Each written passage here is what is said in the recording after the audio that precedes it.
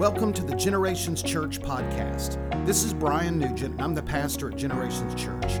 Thanks for listening today. We hope this message is an encouragement and blessing to your life.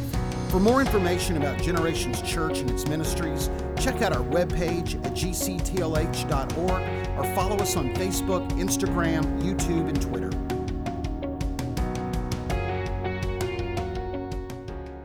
Well, if you have your Bibles this morning, turn with me to the book of Exodus. We've been doing a series on Moses, liberator, lawgiver, and leader. And I'm going to be reading selected passages from Exodus 20, 32, and 33. So we've been watching Moses' life from the very beginning when he was called at the burning bush, and the Lord sent him to Egypt to liberate the Hebrews from the bondage of the Egyptian slaves. We saw how God used him through the plagues. We saw the ultimate deliverance with the Passover when they finally left Egypt. We saw them march to the Red Sea and saw the great miracle of the Red Sea. And then last time there were 4 tests that the Lord gave them: the test of attitude, the test of obedience, the test of provision, and the test when spiritual opposition comes. So they were tested, and now we're approaching, the moment of the 10 Commandments. Okay, so you gotta go Google Charlton Heston and the 10 Commandments. You gotta see that scene. It's powerful. But so they come in their travels. They come to Mount Sinai, and the Lord tells Moses. He said, "Now tell them to come to Mount Sinai, but don't walk up on the mountain.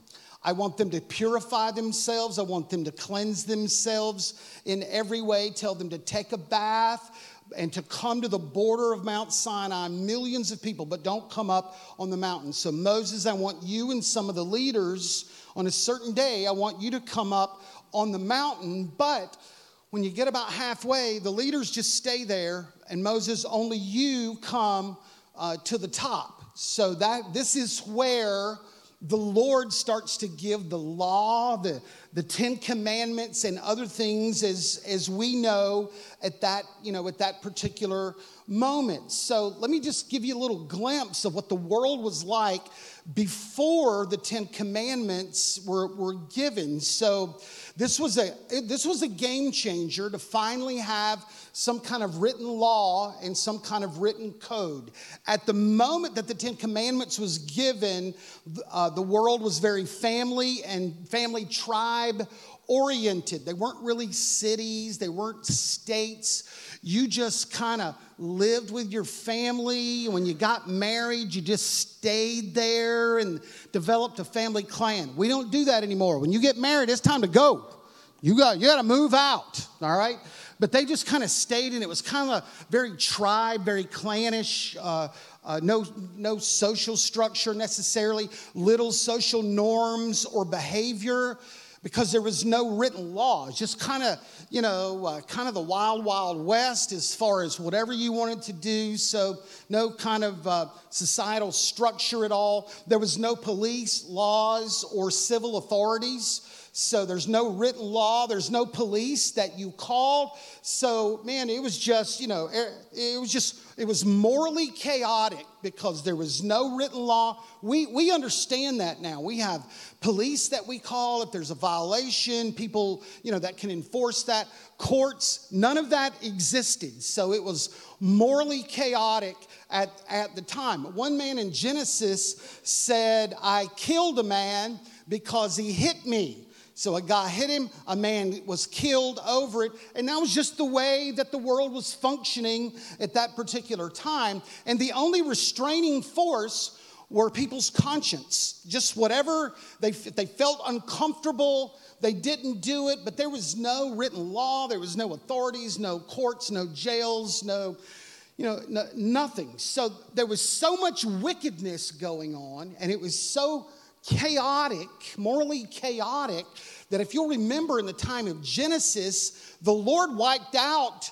the civilization because of their violence and because of their hatred for mankind. So once after Noah and this repopulation started again, man, it still was this, just awful, place. Now, that doesn't mean that God wasn't moving and speaking at that particular time. I mean, it was different world, but if you'll remember, through Genesis, there was Abraham and Isaac and Jacob and Joseph. You had the patriarchs, you had God speaking, and God was on the move, so it wasn't, there was a people that were hearing from God, but the backdrop of all culture and society, was just, it was just very difficult. So the 10 Commandments were spiritual in nature, but help to bring civil order to the world as well. So when he gives the 10 Commandments, there are spiritual things that are mixed in with civil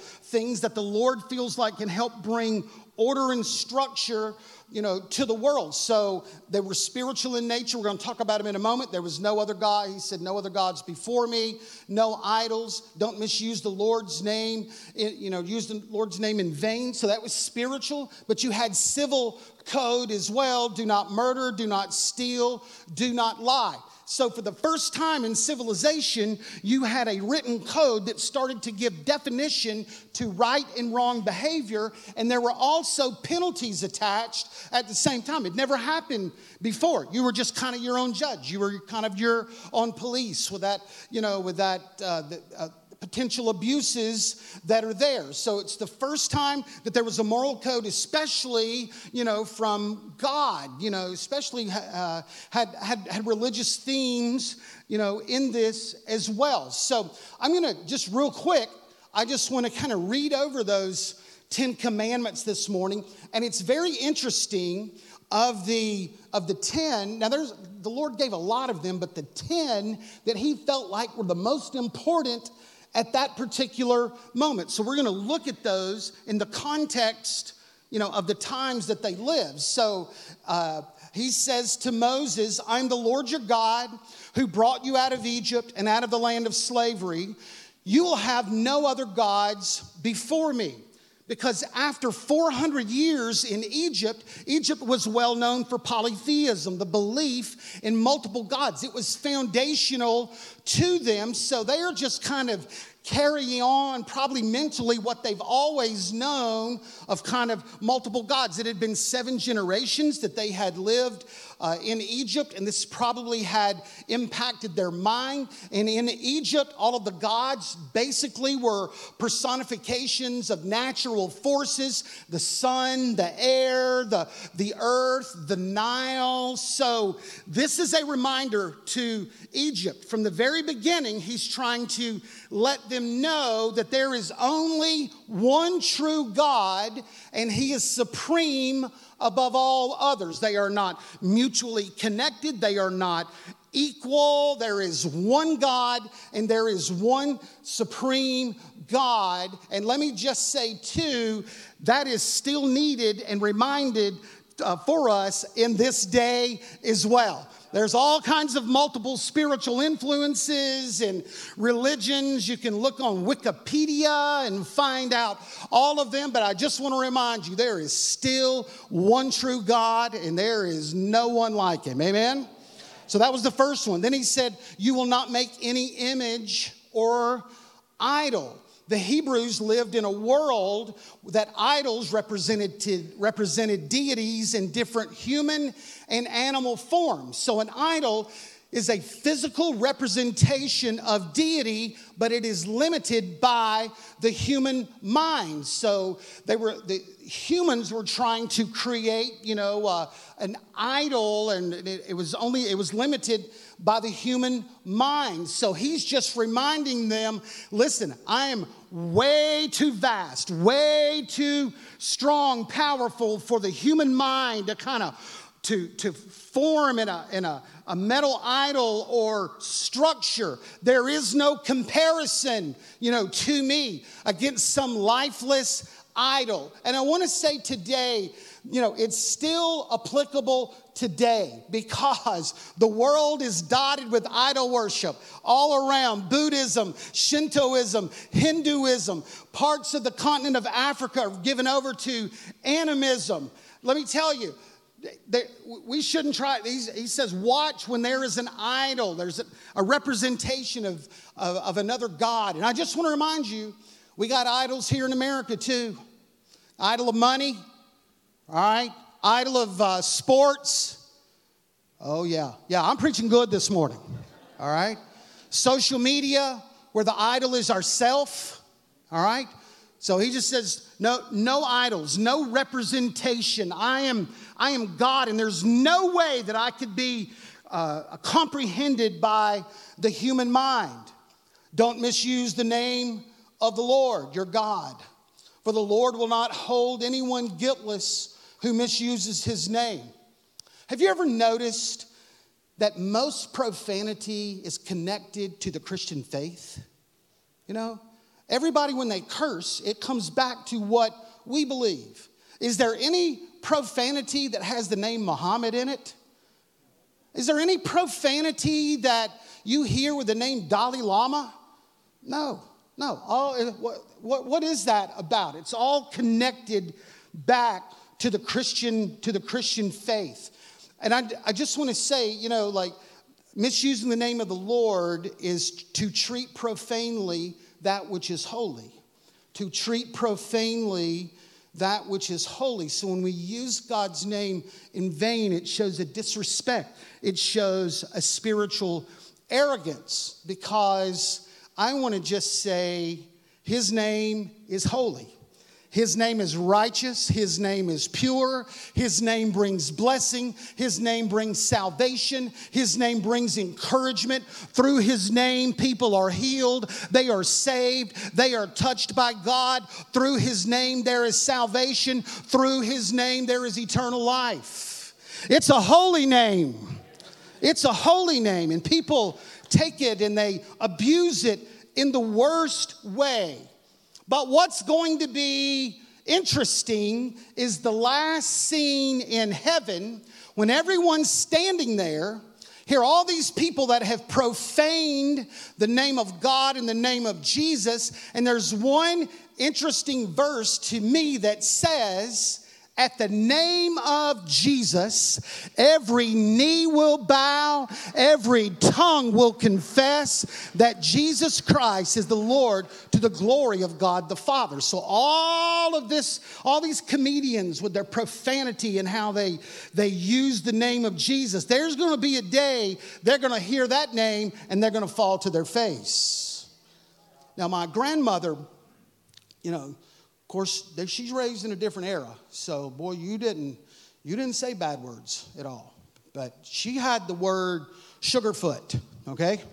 Like when she got a little stressed, that sugarfoot. I don't even know what that meant, you know. So can I just say, if you're feeling a little stressed and you need to default to certain words to express your frustration, try sugarfoot. It worked for her, all right? Remember the Sabbath day. Keep it holy. 6 days you shall labor and do your work, but the seventh day is a Sabbath to the Lord. The Lord blessed the Sabbath day and made it holy. It's important because they were slaves. They worked every day. They worked every day. There was no off day. There was no holidays, long weekends. They were slaves. They worked every day. And the Lord said, nope, not anymore. Here's a day off. And I want to tell you about this day. It says it's a special day and it's a holy day. It's a holy day. He's blessed this day, and it is a day set apart for him. And he said, don't work on this day. Be thankful. So when God blesses something and he makes it holy, we should honor that. So they had worked every day, and he said, take a day off on me. Take a day off. So the Sabbath is for rest, renewal, worship, thanksgiving, prayer, naps, fun, family, laughter, and friend. The Sunday afternoon nap is the best sleep throughout the week. You know why? Because God's blessed it. God's blessed it. So eat a good lunch, go home, and take a nap, and praise God when you wake up, okay? All right, honor your father and mother. Honor your father and mother. So it's interesting to me.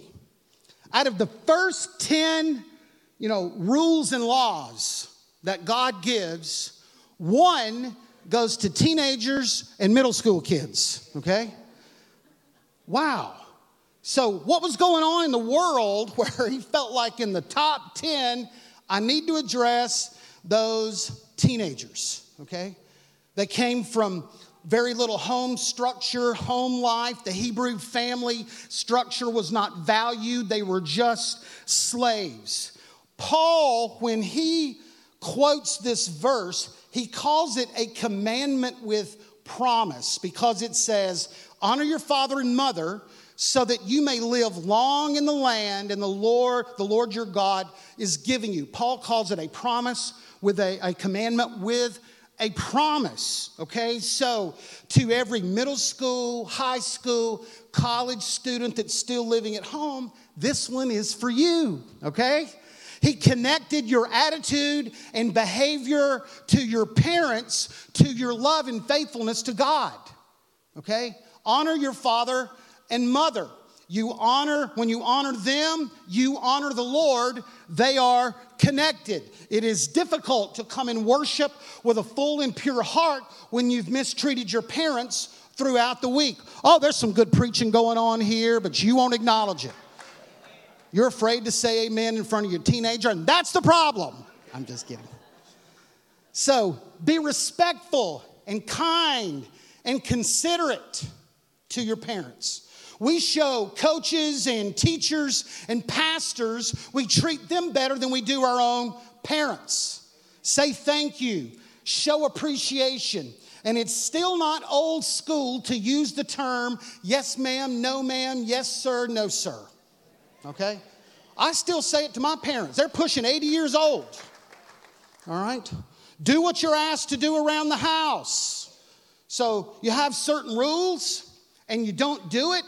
And your parents stay on you because you don't do what they've asked. And now we have a complicated relationship because you haven't done what they've asked you to do. And they're on you all the time. And now you're always bitter because you go, they're on me all the time because you have not done what you're supposed to do.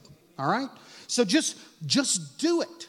Just do it. Honor the rules of the house. I just want to remind you, it's not your house. If you don't like it, get your own house and rent and mortgage and insurance and groceries.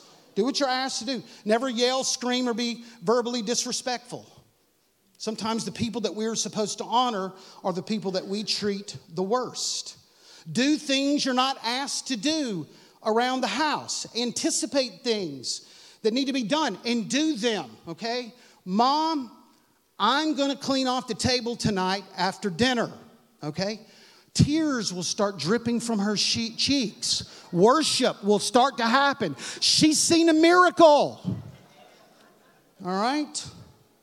Listen, we go across the city and we serve homeless and we do all kinds of other things for other people, and we don't do the basic stuff around the house. We go on mission fields. We do all kinds of stuff. So just be helpful. Be helpful around the house. You shall not murder. Human life is created in the image of God and is a creation of God, so it's considered sacred. In Egypt, the value of human life was very low because they were a producer, a money producer. They were part of the machinery, the production. So murder happened all the time if they didn't meet quotas or whatever. So there was no value on human life. It just happened all the time. But human life, from conception till we breathe our final breath, is sacred to God, okay? It's why when you watch the National Geographic and the lion comes out of the jungle and he gets the poor gazelle, the narrator doesn't say the lion murdered the gazelle, okay? Because the gazelle is not sacred, human made in the image of God. That is something that is unique for human beings. That's why there is a penalty attached when you take human life. You shall not commit adultery. Biblical adultery, physical or sexual intimacy, or any emotional involvement beyond reasonable social and business involvement. So it's the physical infidelity, but also Jesus said it's the emotional connection. You can do it in your mind as well, all right? Well, I don't love you anymore. We've grown apart. I never really loved you in the first place. I feel trapped. I need to find myself. It's not you, it's me. I'm just not good enough for you. I love you, but I'm not in love with you. It's better for the kids. We hear all that kind of stuff, but I want to remind you of something. The mind justifies what the heart entertains. The mind justifies what the heart entertains. So when you're thinking this and it's going around in your mind, okay, then eventually you'll have a justification, a mental justification for that. Having a difficult season in marriage never justifies adultery, okay? Having a difficult season, it doesn't provide me an excuse. If you've got a difficult season in your marriage, that's fine. Welcome to the world, okay? A lot of other people do as well, but it never justifies being unfaithful. Never, okay? You shall not steal. When you take something that's not yours, okay, money, things.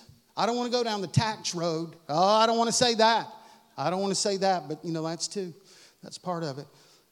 They did not understand the value of property and ownership. They were on a journey. Man, they're just, when you're camping out with 6 million of your friends, you just borrow things, you just take things. So this law was to show the value of ownership of property. People steal today because they're selfish. Like what I want is more important than what you have. So people go steal, or they're lazy. They're just lazy. They don't want to go work.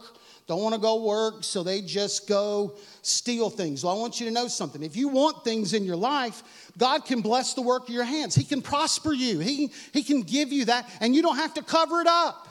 You don't have to pop the serial number off of it when you buy it.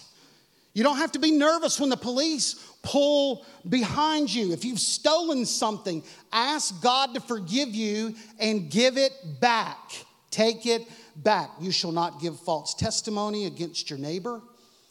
Okay, so we call it thou shalt not lie, which is true, but this is judicial in nature because there's a new criminal and civil pathway that he is creating, and you can't have criminal or civil law without honesty and truthfulness. Okay, so do not give false testimony against your neighbor. Now, it extends to other things as well. We call it thou shalt not lie. Very true. Very true. All right.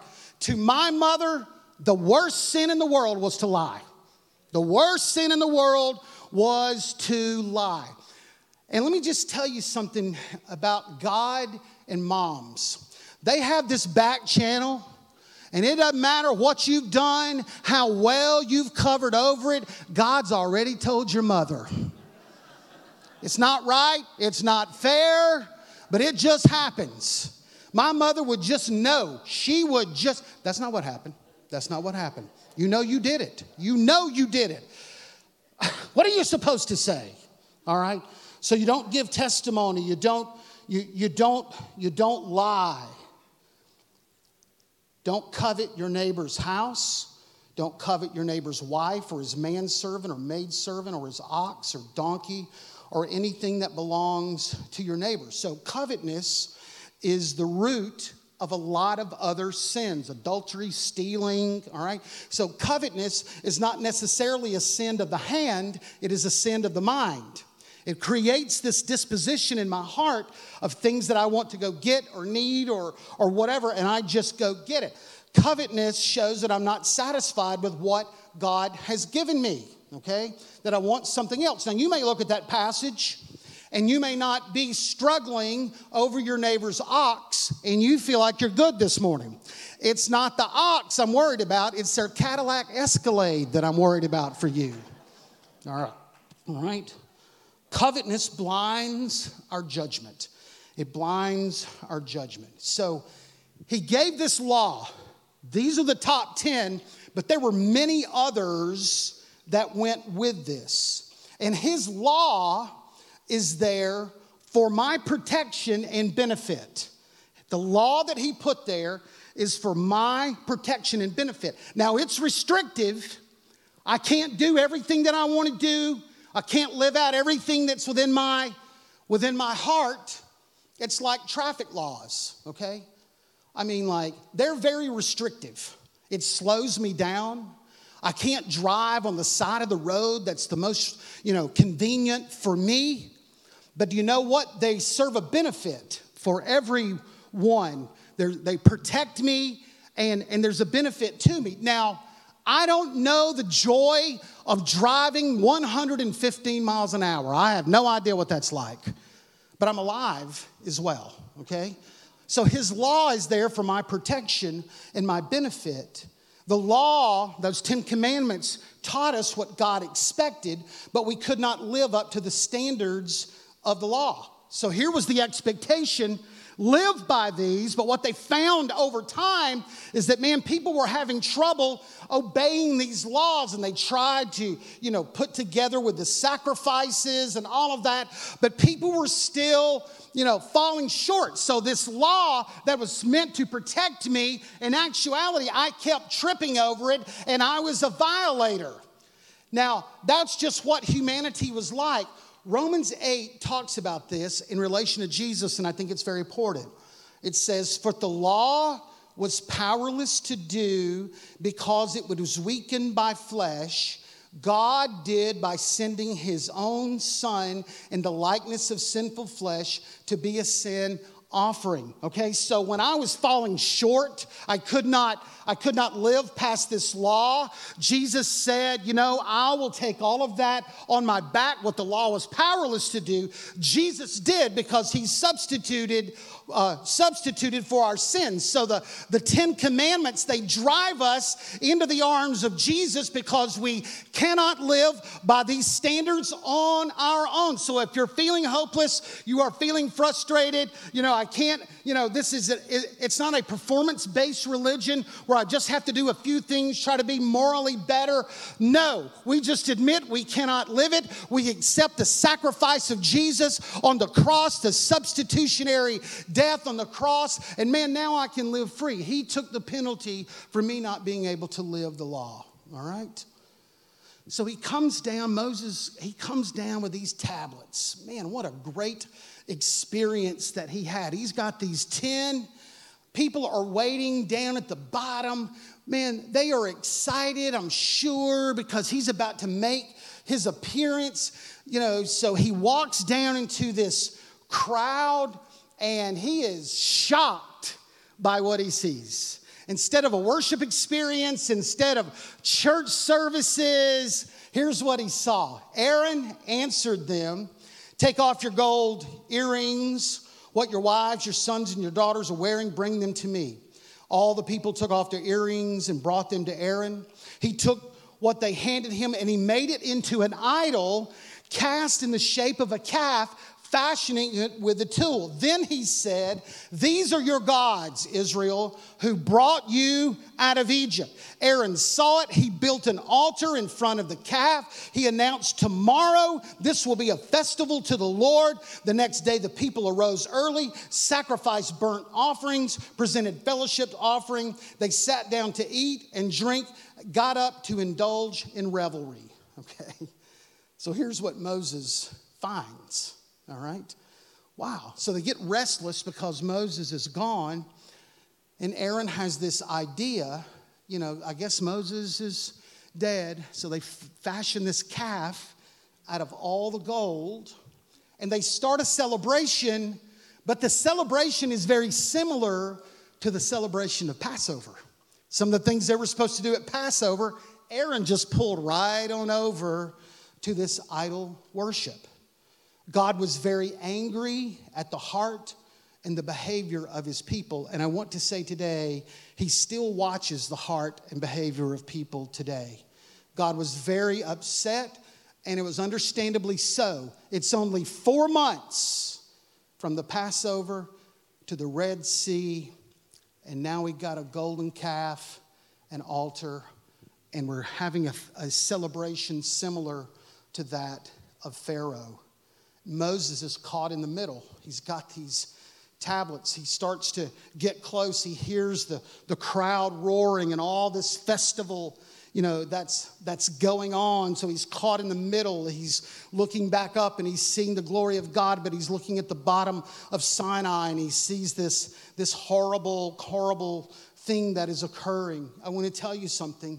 Listen, it's a very similar situation than that in our world. There is a shaking that's going on in our world. We have chosen our own way, and I want to speak, for the world, but really more specifically the United States. We've chosen secularism, and we have ridden that for decades, and we are now seeing the fruit of secularism that is emerging in our nation. For decades, the voice of the church and of the gospel has been ignored, ridiculed. We've been intimidated by the voices of secularism, and now we are seeing the bitter fruit of a secular world and a socialist world that is emerging right before us. I believe we are headed into a moral abyss. And if we just keep thinking, if I can get the right president and if I can get the right party in power, then things will be corrected. And I want to tell you, both of those parties are godless and they are corrupt to a certain extent. And if you think there is spiritual renewal or a spiritual awakening will come with one party or the other, then you are wrong. Our hope and our trust is in Jesus. Our families are broken. Many of our inner cities are like war zones. Our nation is lost and unraveling, and our only hope for the future is God. Our only hope for the future is God. Listen. We look around on the news, all kinds of things happening in this world, and this is a wake-up call for us. This is an awakening if we've ever seen one. We got some issues in our country, and we keep doubling down on secularism when it needs to be a renewal and repentance and coming back to God. That was part of what bothered Moses. But also Moses saw a compromised religious system. Aaron was the priest. Remember? Aaron was the priest. But he was the one leading in the promotion of the idol. He was the one gathering the gold and led the charge. Let me ask you something. Where did they get that gold to make that calf? Where did these poor slaves get all of that gold? Remember when they left Egypt and the Lord favorably disposed, or made the Egyptians favorably disposed, and they gave all of their gold away? So here is something that God blessed them with. And now they've turned it and they've made an idol. We got to be careful. There are times that God will favor us and bless us. But if we're not careful, it can turn around and be a snare to us on an individual basis. Moses saw corrupt spiritual leadership. Who's leading the charge? It's the Levite. It's Aaron. I want to tell you something today. We need to keep an eye on here. I don't have time to watch every ministry. I don't know what's going on. I don't have any personal, kind of things to say this morning, but I want to tell you something. People that you watch and listen to, if they're all filled with pop psychology, self-help, ego-driven with money at the core, man, you need to watch them.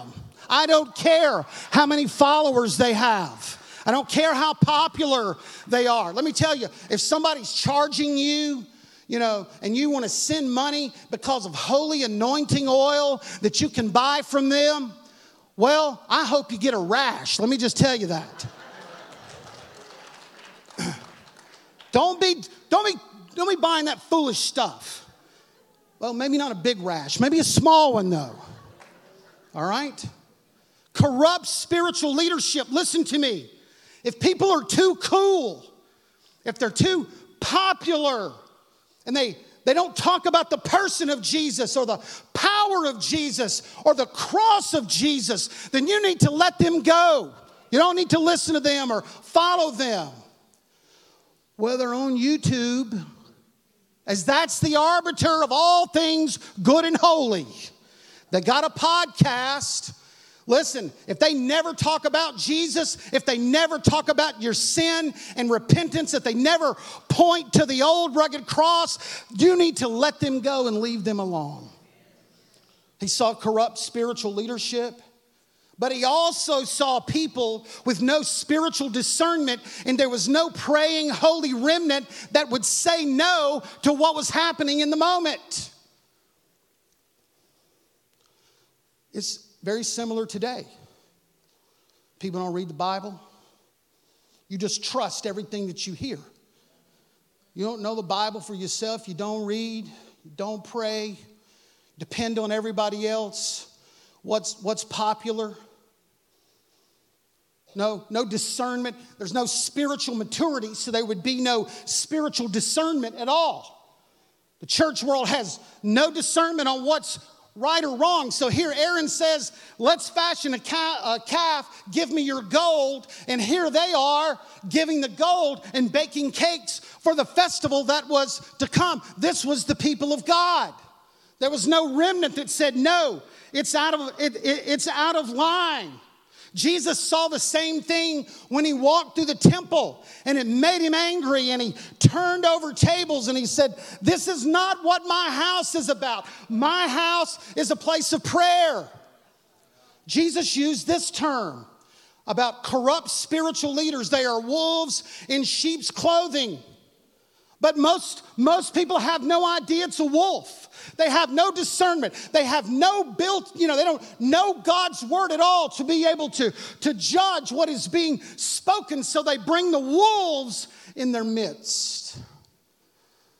God's calling us to pray just like Moses when he saw this. When he saw this, oh my goodness gracious. Like he was upset. But what does he do? We need to negotiate? We having a talk? Does he just turn his back and just walk away at this horrible scene? No, Moses begins to pray. And you can look at that prayer in Exodus 32. It's a prayer of favor. It's a prayer of mercy. It's a prayer of confession and a reminder of God's promises. And I just want to say to this church, if there's ever a time that this church needed to be united in prayer, it is now. Man, there is spiritual warfare all around. It is not time for us to be discouraged or be disconnected from the church. This is the time of prayer, of repentance, and for God's mercy, and for revival and awakening in the world and this church. Amen? It's that moment. It's that moment. And last, worship team, you can come. It's a scene that's always intrigued me and that I loved. Moses has been to the burning bush. He saw it. He witnessed firsthand the plagues. He was the one that led the miracle of the Passover, the Red Sea, lifted his hand. He saw the cloud of fire by day and night. He was up on Mount Sinai with the Lord, but yet there was something that was missing. Something that was missing. And Moses says to the Lord, show me your glory. And the Lord said, I will cause all of my goodness to pass in front of you. I'll proclaim my name, the Lord, in your presence. I'll have mercy upon you. He said, but no one can see my face and live. He said, but there's a place near me where you can stand on a rock, and my glory is going to pass by. And I'm going to put my hand over until I've passed by. And I'll remove my hand, and you'll be able to see my back. So in all of those experiences that Moses had, listen to me, he did it on behalf of others. He's in God's presence. God's using him in a powerful way, but he did it kind of in an office that he was serving. But now he's just standing there as an individual who's hungry for God's presence. He didn't ask for another miracle. What could else God have done, that Moses hadn't seen? There was something in his heart. He was hungry for God's presence. You would think with the resume that he had, man, that he would be happy, but I'm just telling you, he was doing that on behalf of others. And I want to just say, man, when all the miracles are done and God's used you in a powerful way, there's still this hunger down in the heart because we're created for fellowship with God.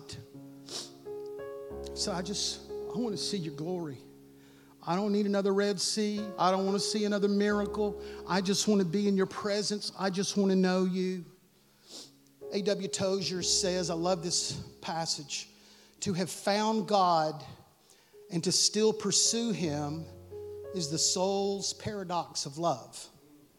To have found God, but still pursue him, all right, is the soul's paradox of love. Sometimes we only see him as gift giver or the blesser or the one that gives favor or who opens doors. He's our healer, he's our restorer, and he is our provider. And that's all that we know him as. To some, you have found God, but you've stopped pursuing him. You've found God, but you've stopped pursuing him. You've got a little resume going. Nobody can compare with Moses. You got a little spiritual resume there. And you just kind of moved on thinking that's it. But I'm just telling you, there just comes a period of time where you're just hungry for Jesus. You just want to be close to God. I'm not asking for another miracle. Lord, I don't want you to do anything. Lord, I just want to sit in your presence. I'm created for fellowship with you. I'm not a machine here just to do things for you. I'm a child of God who is hungry for your presence. God said, come up here. There's a place near me where I want you to stand. Come next to me. Come next to me. From the Garden of Eden, when he's looking because he wanted fellowship, to this moment where he says, come stand next to me. It's all about fellowship. It's all about proximity. It's all about being close to you, to God. Come near me. I want to tell you, there's a place for you closer to God than where you're at, if you'll give him that opportunity. There's a place in his presence. It's not, he just doesn't want to do miracles. Let's just forget about that for a moment. All that we do, take off the hats of our offices this morning. Man, we are people that are hungry for the presence of Jesus, who want to be close to Jesus, not so that he can use us in some way, just because we love him. I didn't pick up the cross at the moment of salvation in my life to preach, go to Columbia.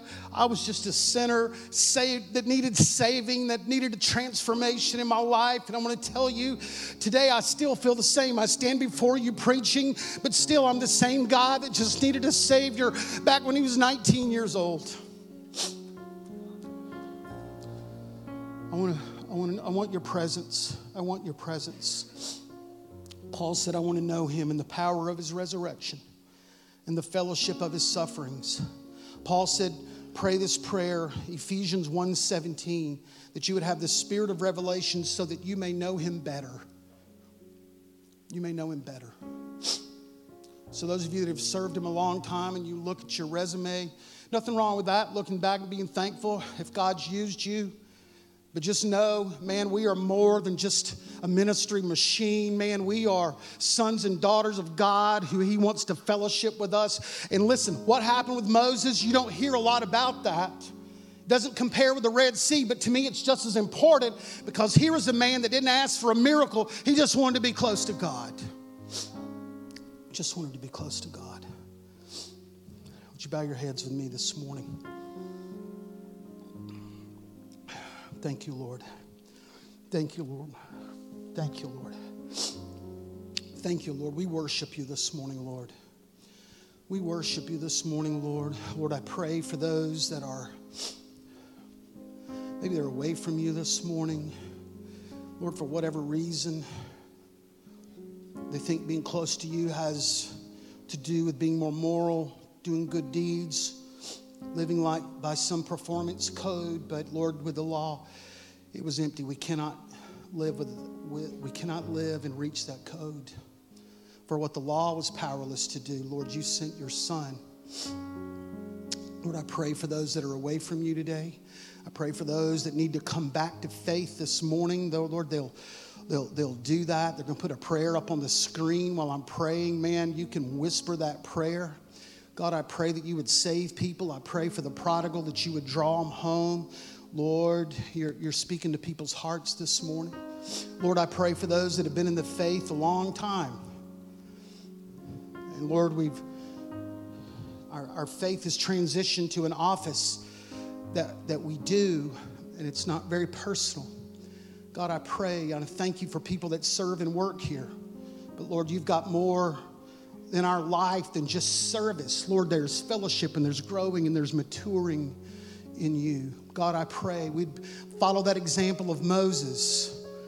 I just want more of your presence. I just want more of your presence. I pray for the people of faith. You would create a hunger, not just to do more things, but Lord, that we just want your presence. We want to know your glory. We want to know your power.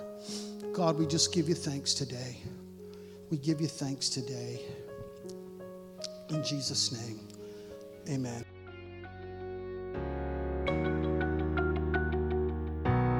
Thank you for listening to the Generations Church podcast. We hope you enjoyed the message today and pray God's greatest blessings on you.